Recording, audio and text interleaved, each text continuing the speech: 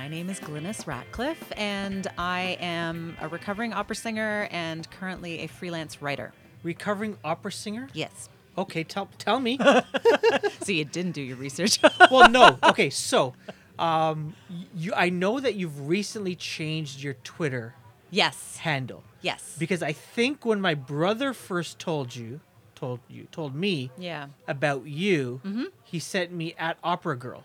Yeah, that was my old one. Yeah. I had trouble letting go of that because Okay. it's, like I got on Twitter like 8 years ago or something. And Yeah. so, like getting a username that doesn't involve like weird things or I don't know. Opera Girl was always like my thing because I Yeah. was an opera singer. Okay. And I had trouble letting it go, but So tell like opera singer, like you're a recovering one, like you hated it, you're out of opera singing rehab. I am in opera singing rehab. It was Okay. a hard career to let go of Yeah? because it was a passion for me for a long time, but it wasn't a very good money-making passion.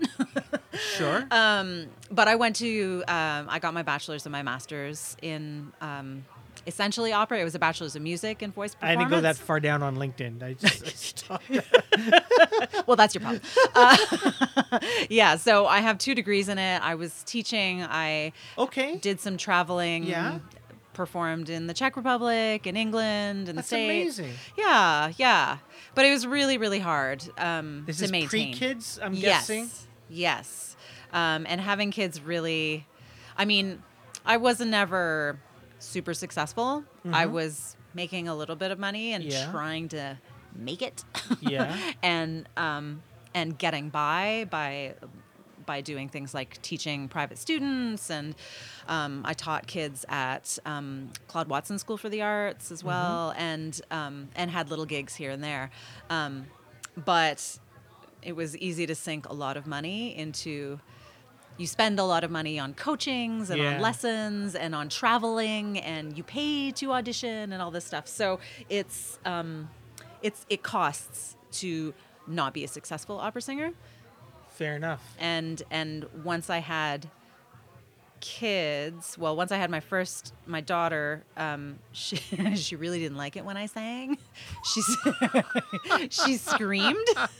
She cried when starting from like 5 months old. She That you were cried. too, like, did you sing to her? I mean, I did a little bit, but when I practiced, Okay. I was just too loud, I think. Yeah? Opera singers are loud. We're loud. If it's too loud, she's too old. Like, tell her. Okay. What's going on? She always when she was able to talk, she started saying, "Mama, shut up. Mama, you need to stop. Stop singing." See, and you're trained as an opera singer. When I try to just sing, my son just tells me, he tells that to me as well. You're being annoying. You're not good, and I know I'm not good. Yeah. So that's heartbreaking that your daughter It was telling you heartbreaking. that. But I had planned between, like, after my first child, I decided I was going to go back for my doctorate so I could teach at the university level Sure. and still be, doing some performing, but Yeah. not necessarily relying on that as my sole source of income. And then I got pregnant, which was unexpected. Sure. And it threw me for a loop because I had just applied for Yeah. my doctorate and was working on doing that, and it's a 5-year program, or 4 to 5 years, and I ended up with postpartum depression. Oh, no. And it was just suddenly it wasn't happening, and It wasn't I didn't fun want to anymore? do it. Okay. I didn't want to sing. I didn't want to create, and I found myself doing some content writing for an ad agency because I needed money, and How did you get into that? it was a friend of a friend Okay. who needed writers, and Yeah. my friend remembered that from high school I loved writing, Wow. and she recommended me, and it was like the best thing to ever happen to me. Yeah. If you don't mind, Yeah. you mentioned, and I'm sure it was at the time, postpartum depression, as if Yeah. it was nothing. Well, I had a lot of therapy, and Yeah. writing was a lot of therapy. So Okay. I've been an advocate for it. Yeah. For women who suffer it. I'm Yeah. happy to talk about it anytime. So I don't know anything about it. Yeah. but there seems to have been, I don't know if there still is, like a stigma Yeah. associated with it. Like no one wants to say they've had it or are suffering, Yeah. or either personally because they feel ashamed, or they don't want other people to judge them. Yep. For someone like me who really doesn't understand or know Mm-hmm. it, what is it, and why are mothers, why are mothers afraid? So, I mean, postpartum depression can actually start while you're pregnant. Perinatal depression, that's what I had. Okay. And it's hormonal, partially. Okay. I mean, that's sort of what always sends you in that direction. And nobody can fully predict when that's going to happen. It is, you can be predisposed to it if you've had mood disorders in the past. Okay. And I had, like sometimes I would get anxious or, feel down, but I never had anything diagnosable. And I didn't have it with my first, but I had it with my second. And part of it, I think, for me was situational, just like Okay. this total change. Like we had just decided that I wasn't going to have any more kids. Wow. And it was like, oh my gosh. Yeah. So for me to walk around not being thrilled with being pregnant, it's such a feeling of guilt. Huh. You don't want to admit to something like that. Yeah. And then, like for me, there was some of it while I was actually pregnant, but then I was in therapy. Like my midwife recognized the symptoms and sent me to Women's College Hospital for therapy. Oh, wow. So I was with a psychiatrist and a social worker, and they were guiding me through. I didn't want to go on medication at that point, so they were just giving me some just regular appointments for therapy, and things worked out. Like I had a really great birth. My baby was absolutely fantastic. And that's part of, I was really concerned because my first was a challenging baby. Okay. And he was like amazing, perfect, easy birth. It was just super easy. So for like 3 or 4 weeks, everything was fine. Yeah. And I was happy. And then I got postpartum depression anyway. Yeah. And I was in a postpartum depression support group at Women's Okay. College Hospital, and I was seeing a social worker weekly or bi-weekly. And it was, I think, the big problem, and I think the issue that women run into, new mothers, in terms of the stigma, is just that nobody wants to hear about a mother who is sad that they have a baby, or like there's that assumption that it's you're not grateful. There's so many women who can't have babies or have I lost see. children, Yeah. and so it's supposed to be this wonderful, joyous time. Sure. And it's so romanticized in so many movies and shows and books, and it's like, oh, this beautiful time when you're bonding with your baby, when really like you're praying that your child latches for the first time in 6 weeks because he hasn't so far and he's losing weight, or like, so there's all of these These challenges. stressors. Yeah. And you're supposed to love it through all of it. Yeah. Wow. And all these people, all your friends and family are coming in, oh, it's so wonderful, happy, and you feel You like should you do have to this. fake You it. should do that. You should. Yeah, but you also feel like you should fake it because they're so happy. There's an expectation. Yeah, I think so. But it's more like a self-imposed expectation. I think what I've seen is that the more you talk about it, the more so many women will admit to having had feelings like that at some point, whether or not it's ongoing. Yeah. But it's really very much because it's so stigmatized, women are afraid to talk about it, and therefore they can't have that shared experience. And as you're going through, do you recognize, oh my goodness, I'm feeling this way? Sometimes I think the main thing is that you realize that something's not right. Okay. For me, like I wasn't sad, I was angry. Oh wow. I was so angry. Like I would go to my appointments at Women's College taking the subway with my baby, and I would want to punch people on the subway. Like I wanted to fight. Wow. I mean, it was just like, it was crazy. So yeah, it manifests in lots of different ways. And you doing better now? Oh yeah. Yeah, my son is 3.5 years old, so yes. Okay. All right. But I love writing about it and speaking about it because I feel like Yeah. it needs attention, and women need to know that it's okay. And what sort of feedback have you received from women that have read your stuff? I get a lot of thank yous. Okay. Yeah, That's nice. it's very rewarding. Yeah. Yeah. And it's helped you as well. Absolutely. That was Yeah. my secondary therapy for sure. Nice. Yeah. Nice. You will recognize after this is all done that Kareem is not a expert podcaster. I jump around all over the place. So okay. let's go back to Opera Girl. Yes, sure. How did you? I can't figure out in my head how someone comes to that decision. I want to be an opera singer. Like, did you go to the opera and see someone? Did you see a movie? Were your parents? Yeah, so my dad worked at CBC Radio Okay. for my entire life.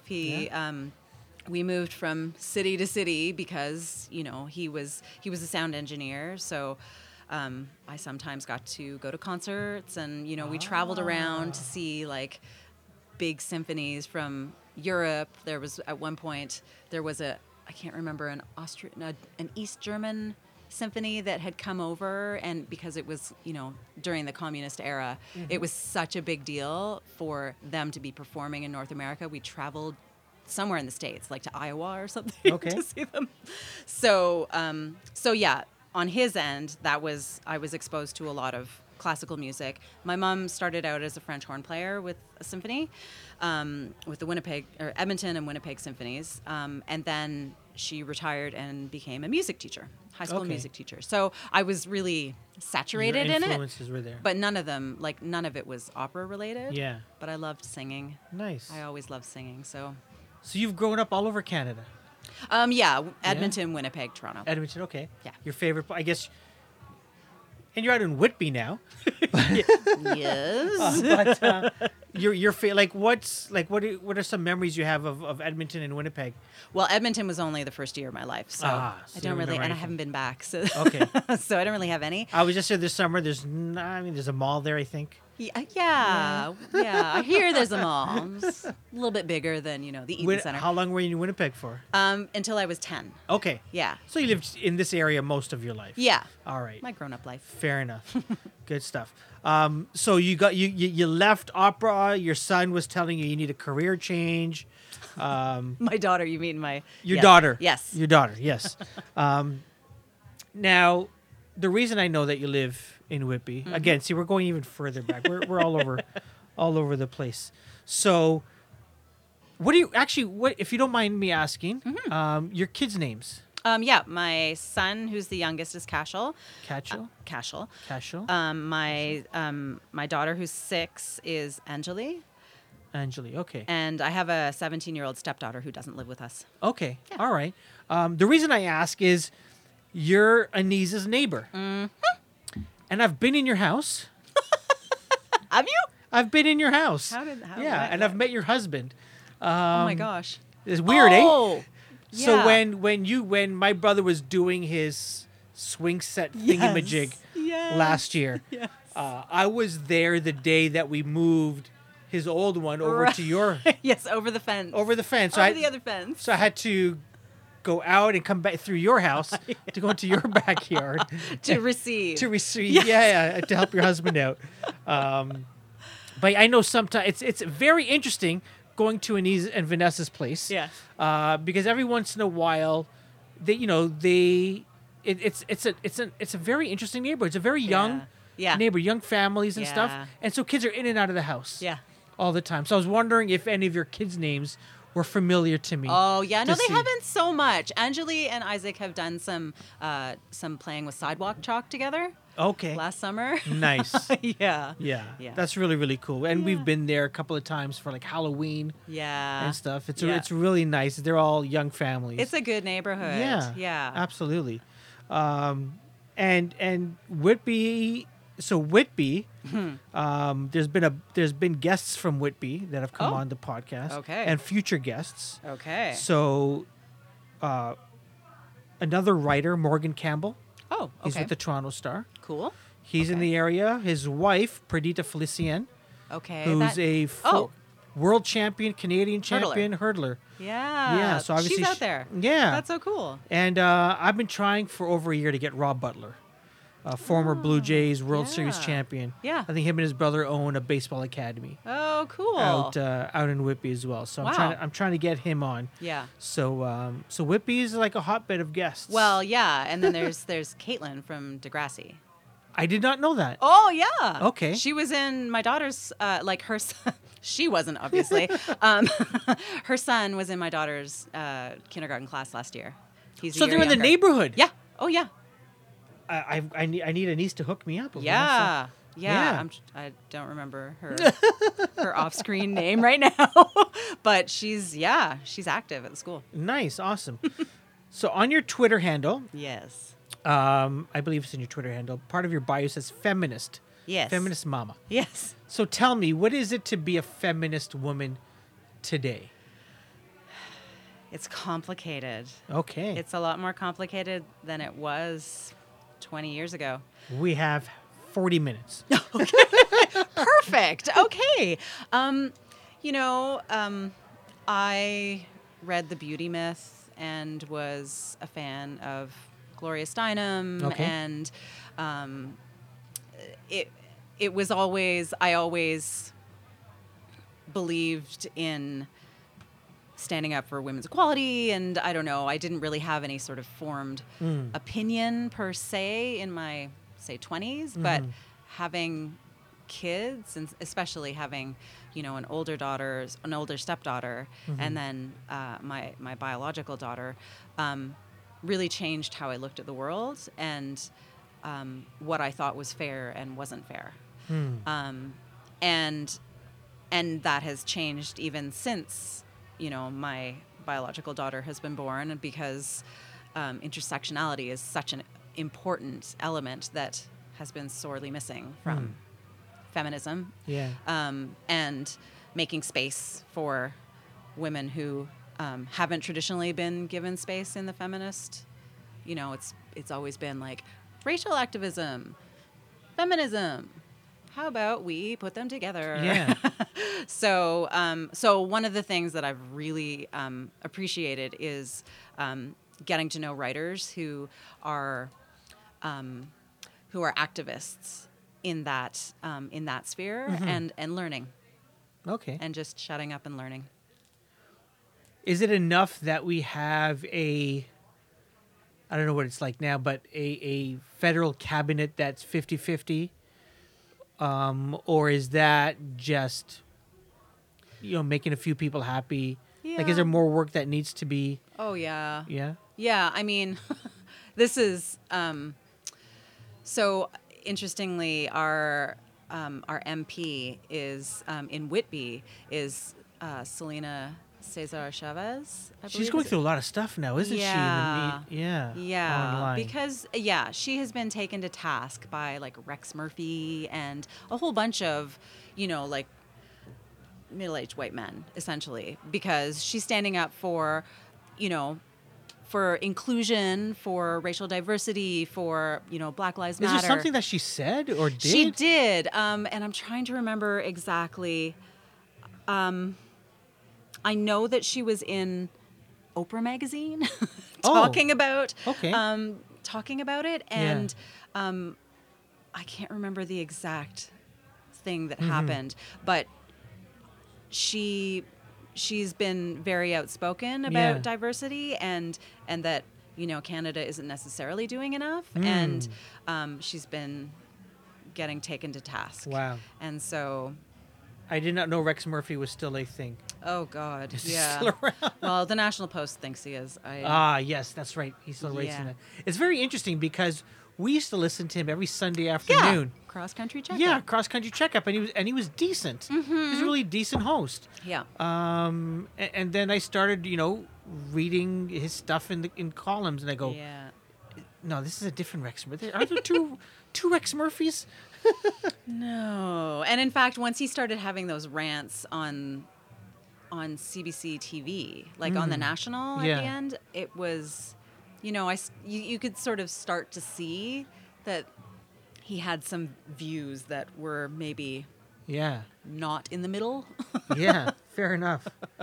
Fair enough. Yeah. Let's talk about some stuff because you're very. I like your Twitter, your feed. It's some very interesting and cool stuff. Okay. And let's talk about Nora. Is it at No Lore? Oh, I think is her. Nora Laredo. Yeah. Oh, yeah. It was very interesting because so for those people who don't know, and it's true, there'll probably be a lot of people that don't know because if you're not Yeah. online or on Twitter, Yeah. I don't know whether you read this stuff anywhere else. No, you would read it in the Sun. Yeah, there were a right? lot of diatribes Fair enough. written. There was. So she is someone, I don't know where she lives, but she had a series of tweets, obviously, after that horrific bus accident in Saskatchewan that took a dozen or so young men and women. 16. 16, right?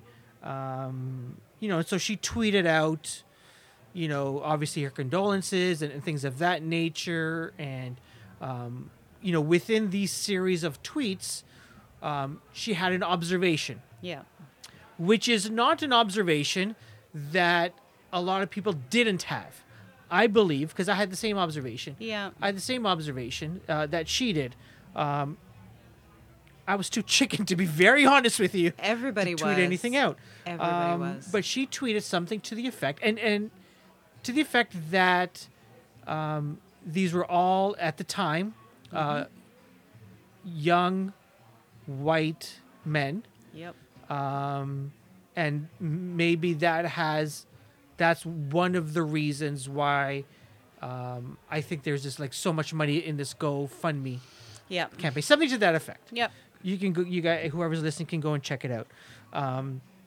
And she also tweeted afterwards that, she is not saying that they shouldn't get this. Mm-hmm. She's just observing what has happened. Yep. And that one tweet of hers, Yep. not the half a dozen or so that surrounded it, Mm-hmm. caught on fire as a result of somebody posting it on Reddit. Oh, yeah. And it just went bonkers. Yeah. And then every right-wing political writer, broadcaster, Yeah.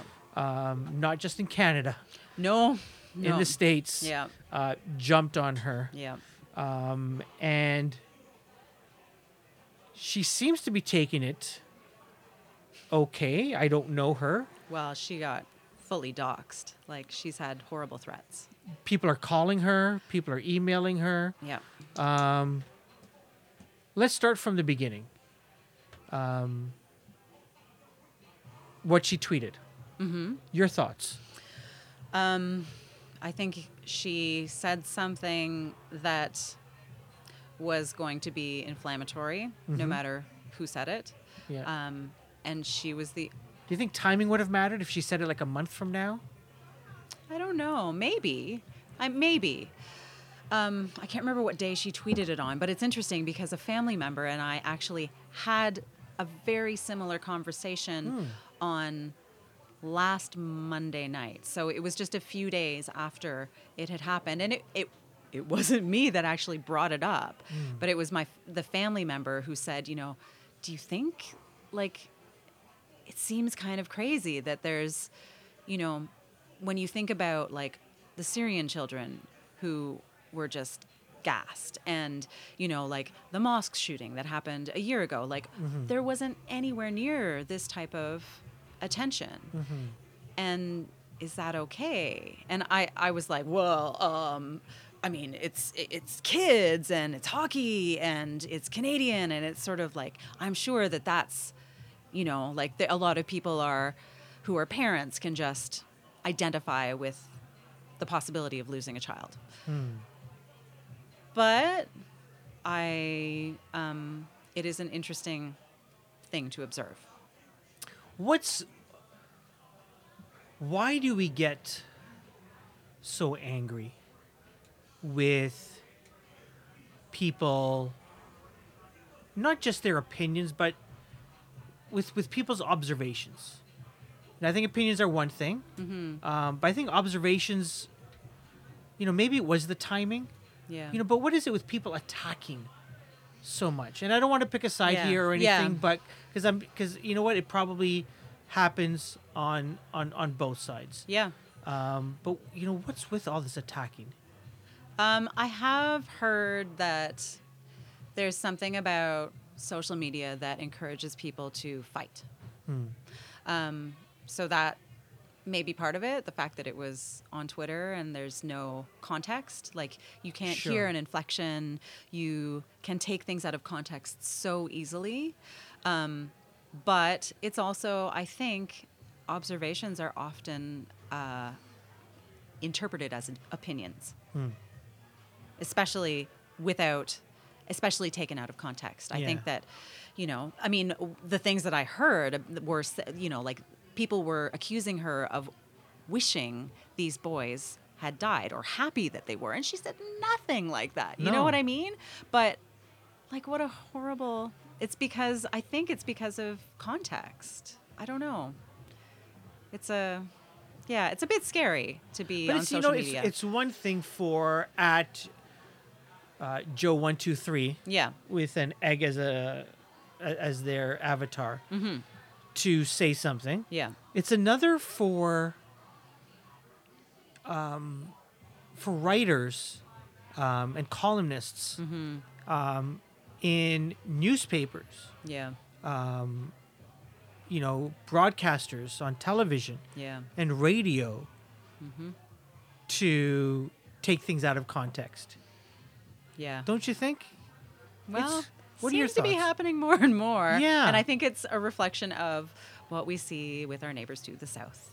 And I think that it's become more acceptable. And I think that part of it is the bite-sized culture that we live in of, people who are sharing, what they don't understand on Facebook. They're sharing some sort of meme or like an article that they've only read the headline of. Yeah. But they're sharing it anyway because they agree with the headline. But Sure. maybe the content isn't that. Or maybe it's fake news. Or maybe it takes you to a site where they, mine your data. Yeah, yeah. You know what I mean? Like, people aren't taking the time to really absorb what they're looking at. It's like information. Okay, yeah, that is bad. Oh, that is good. I'm going to share that. I'm going to excoriate that person on Twitter because obviously they're wrong. I don't care about the rest of her Twitter feed. Do you know what I mean? What you're a writer. You write for a number of different publications. Clickbait. How much does that come into play where, editors or I don't know, publishers are taking a look at Google Trends and they're seeing what's hot at that moment, and they tell somebody, okay, write something about this, take this position. How much does that come into play? How much does, now that we've, with all this news that's happened over the past year, 2 years now, where we learned that these clickbait farms or whatever you want to call them, out in Eastern Europe were writing stuff about Hillary Clinton that didn't get a lot of clicks, but as soon as they started writing about Trump, they got a lot of clicks. And has this impacted journalists and writers to take a step down, to write things that are inflammatory rather than things that have gone through research? I actually think it's the opposite. Okay. I think that ye old internet went through a big phase about 3 years ago where clickbait was it. And I mean, I wrote for a couple of publications that, it was really clickbait. It was, Exojane, which was all about the salacious, like, I slept with my ex-boyfriend's sister, whatever. And it was about getting clicks. And, I worked for a bigger media publication, which is still really big, but they were very in tune with SEO, with Google Analytics, and looking and getting on top of trends and using all of the keywords so that they would hit the top of the search. And I think that now there's certainly more rigorous fact-checking that's happening, at least in the Canadian publications that I've been writing for. And And I think that editors are less likely to go for clickbaity. I mean, obviously, clickbait is kind of like the worst term, but obviously, when you're trying to figure out a headline for Fair. an article, you want something that people are going to click on, but you don't want it to be like editors that I've spoken to don't want the salacious anymore. Are people going to be afraid now, since what Nora's gone through, to utilize social media to give their opinion? It's a good question. I don't think that this has actually gotten enough press, ironically, for. I mean, I think maybe within the media who know, Yeah. like I couldn't talk to my American friends who write for, I don't know, the Washington Post. They wouldn't necessarily know about this, but I know that the local writers that I've spoken to have definitely said, I know some people who fully support what she did and would love to speak up in support of just being able to observe and don't dare, because they don't want to be doxxed. Like we're all thinking, oh, well, I've got kids. Fair, yeah. Like, I don't want to be called out and my kids named on Twitter. Well, especially after hearing that this, the guy that shot up the mosque in Quebec, did so because he believed certain things that he had read, Yes. and wanted to make sure that these terrorist immigrants didn't get out into his neighborhood, Yeah. right? It's crazy stuff that's happening, Yeah. Glynis. Tony Robbins Yeah. had a hashtag Me Too moment recently. Oh, yeah. that was very interesting because prior to this, I've never been a massive fan. I've recognized the sort of fan base that he has and the rabid following that he has, and it seemed to me to be all positive stuff. But this video caught me off guard. Yeah. Yeah. Did you watch I Am Not Your Guru? It's the No, that's the Netflix. the biopic. Yeah. Um Now, is Or that produced? documentary. Is that produced by him? yes. Okay. So, but what was interesting to me was that he can be really aggressive and really push things, and he's very I'm the biggest swearer, there is. Like, I love a good swear word, but I was shocked at how much he was swearing in, like, when he was interacting with people who were there at his conferences. Oh wow. Okay. Yeah. You never see that on the commercials. For No, but he Yeah. drops F-bombs like nobody's business. Yeah. So I was actually shocked at how aggressive he was at certain points with some of the attendees. So I saw that in what he did, but it was wrong. I also heard from somebody who said that it was part of a video taken out of context, and that there was actually good on either side of it. I see. But still, like, Yeah. it's sort of, it's a hard line to walk these days. And I think he probably should have been more careful, but I didn't see the rest Interesting. Yeah. It's very, very interesting. of it. Yeah. As I was going through your website and taking a look at all your different articles, the one thing that jumped out at me, Glynis, was you write about everything, Yeah. Yeah. right? Like, I saw stuff about technology, vitamins. Yeah. What's your specialty? How do you get involved with all these different topics all over the place? So I'm a little bit of a jack of all trades because I love research. Okay. Like, I love learning. Yeah. It's so funny because sometimes people are like, oh, like, you have to do like essays which is something that everybody hated in high school and university, right? Yeah. But I loved it. Like, I love learning about new things. So, you know, just last week I had an article with Chatelaine about the Minister of Loneliness Yeah. in the UK. And Is that a real? See, I didn't know whether that was real. yeah, that's a real thing. That's amazing. It was it was actually I want to say the games, or it was like there's a minister that already does like well-being related stuff, and they officially appointed her also the Minister of Loneliness after doing this long they did like a study that was funded by the government. Jo Cox, who was murdered, she was one of the MPs, and she was murdered by an extremist, a right-wing extremist. Oh, wow. Like almost 2 years ago. Or was it a year ago?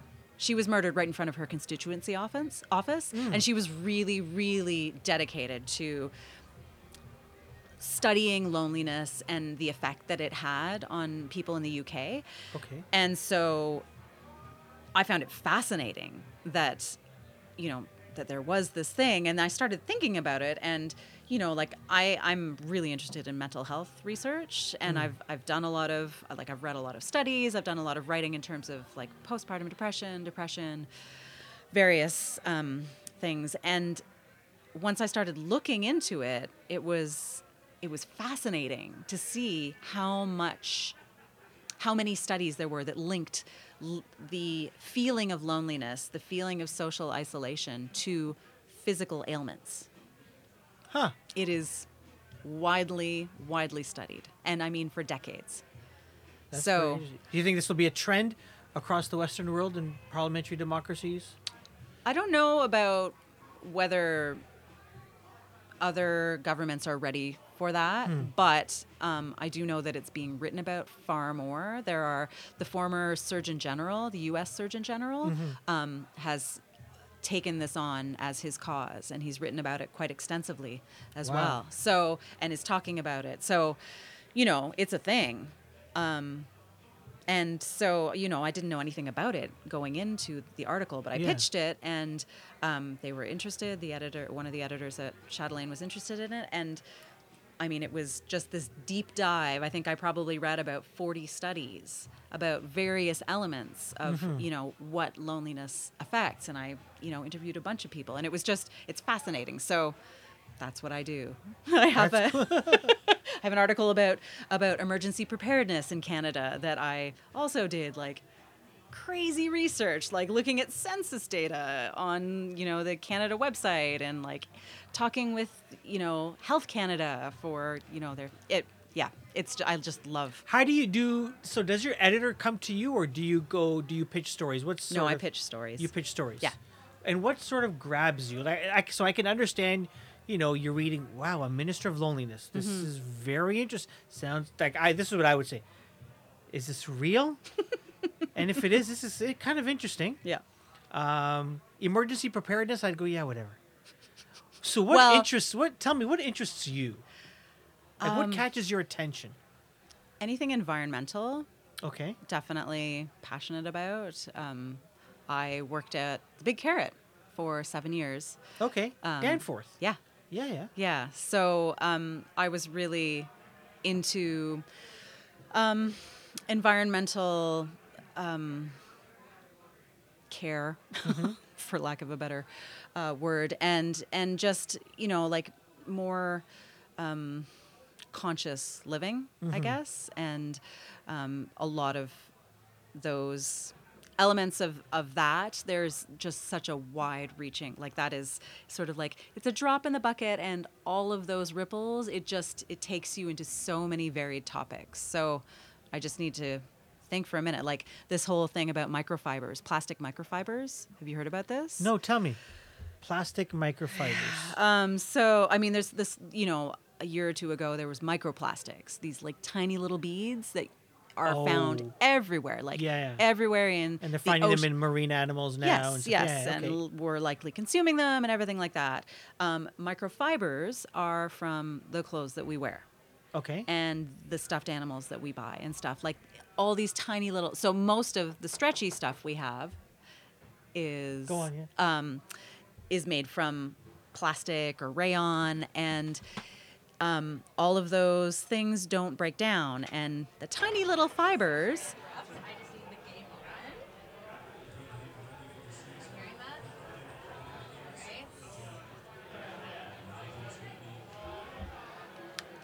That's interesting stuff. Yeah, the tiny little fibers that Yeah. break off during every wash, Yeah. they end up in the water system.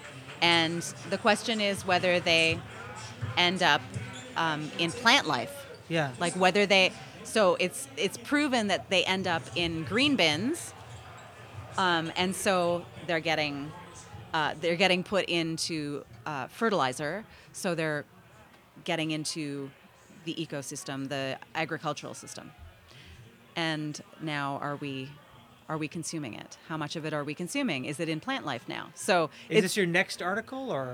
well, it's something that I've been I've been pitching some stuff. Yeah. Really, really cool. I want to find out about this. Okay. Your grandfather's manuscript. Yeah. Tell me about your grandfather and what is this manuscript that you've just recently discovered? Okay. So my grandfather escaped Nazi Germany. Okay. His family was killed in the Holocaust. And what I knew growing up, he died when I was 17 or 18. And what I knew growing up was that, there was a whole bunch of my family that died in the Holocaust. And we didn't really talk about it very much. I knew that he had ended up at some point in England in some sort of school and then ended up in some sort of camp in Canada. That's kind of the majority of what I knew. He didn't want to talk about it. Sure. And then a year ago, his second wife, my step grandmother, passed away, and so my grandfather died 25 years ago. But a lot of the stuff that was his was still in her basement Okay. from when they lived together, because they were together for like 15 years. Sure.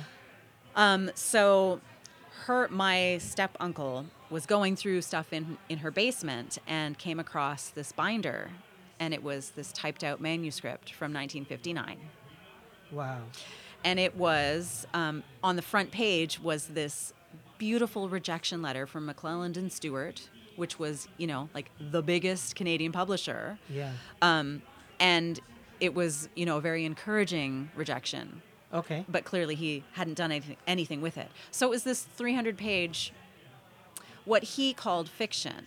Have you read it? Yes. Oh my gosh, yes. Okay. So he calls it fiction at the beginning, Yes. and disavows anything being based on reality except for the main characters. And then I read his life. Wow. And as I was reading it, I would go to my mom and I would sort of confirm, okay, yeah, I knew he grew up in Nuremberg, and oh wait, like where is it? Like he's describing this area, and I go and we find out, like, we knew the address that he grew up at, and it's like a couple of 100 meters from the main Nazi party, like where they had the big rallies. And so I'm reading it and everything is checking out as being his life. Wow. So I'm thinking to myself, okay, well, it's clearly his life, even though he calls himself, this other name. Yeah. And then I get to this part where he's in Switzerland and he meets a Hitler Youth leader whom he knew back in Germany. This is the main character, right? And I'm reading it as my grandfather. And they have an altercation because this Nazi youth leader is threatening to send his parents to a death camp. And they have a fight, and he pushes him off a bridge. And I'm like, what? Who pushes who off a bridge? My grandfather pushes this Nazi off a bridge, and he dies. And my grandfather is on the run and How do you even verify? Wow. Well, that's my journey. That's amazing. It's incredible. Like, it is, I mean, it's the most profound gift just to learn so much about these things, like about my grandfather's life, because as I've been reading it, I've been able to, like, we've found little bits and pieces that we've been able to put together about his life through, like, random photos that we didn't understand. Yeah. Or, like had a little inscription on the back that we didn't have any context for. And now it's like, wow, yeah, he wrote about his life. So is this real or not? So I'm planning on What traveling. does the family think about all of this? Everybody has insisted that there's no way I can confirm this. Sure. And they're probably right. But, Yeah. I mean, my mom has just been astounded. It's incredible. And it's so wonderful to just rebuild, like to have this connection with him. And especially on this level. I mean, I'm Jewish by birth, but I'm not. Like I don't have that identity, but I do. Yeah. So to get to know this, and eventually I'm planning on flying over to do some checking of records, Wow. and do some translations of newspapers and stuff. And are See you what going to? Is there any thought in your mind? I don't know if this is too soon, or you. I'm 30 pages in. Okay. I've started writing. Well, you've started writing. Yeah. What about publishing just that? The manuscript. It's going to be a combination. Yeah. So his words are going to get out. I mean, some of his observations, the things that he wrote are incredible. Like he has some really relevant things to say about refugees, about being a refugee, about watching a dictator rise to power and to watching fascism take over a nation. Like he says things that are so prescient to the world we're living in right now. It's just, I mean, his words need to come out. So I am working on a way to get them out. Wow. Yeah. I'm excited about this. Yeah. Me too. Thanks. Wow. I'm thinking, okay, there's a movie somewhere. Yeah. In maybe, here. Who knows? What process? So you're 30 pages. Is there a publisher that's on board? No. Where are we with this? I'm. This is your thing. Whether it gets published or not, I'm guessing, right? Yeah, I mean, I have a lot of support in terms of people who are interested in reading it. So I think that and I've spoken with some agents and some publishers, and everybody says it's a golden idea.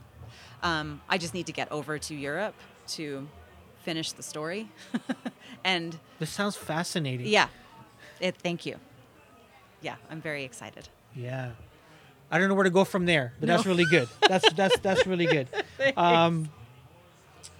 Thanks so much for coming in.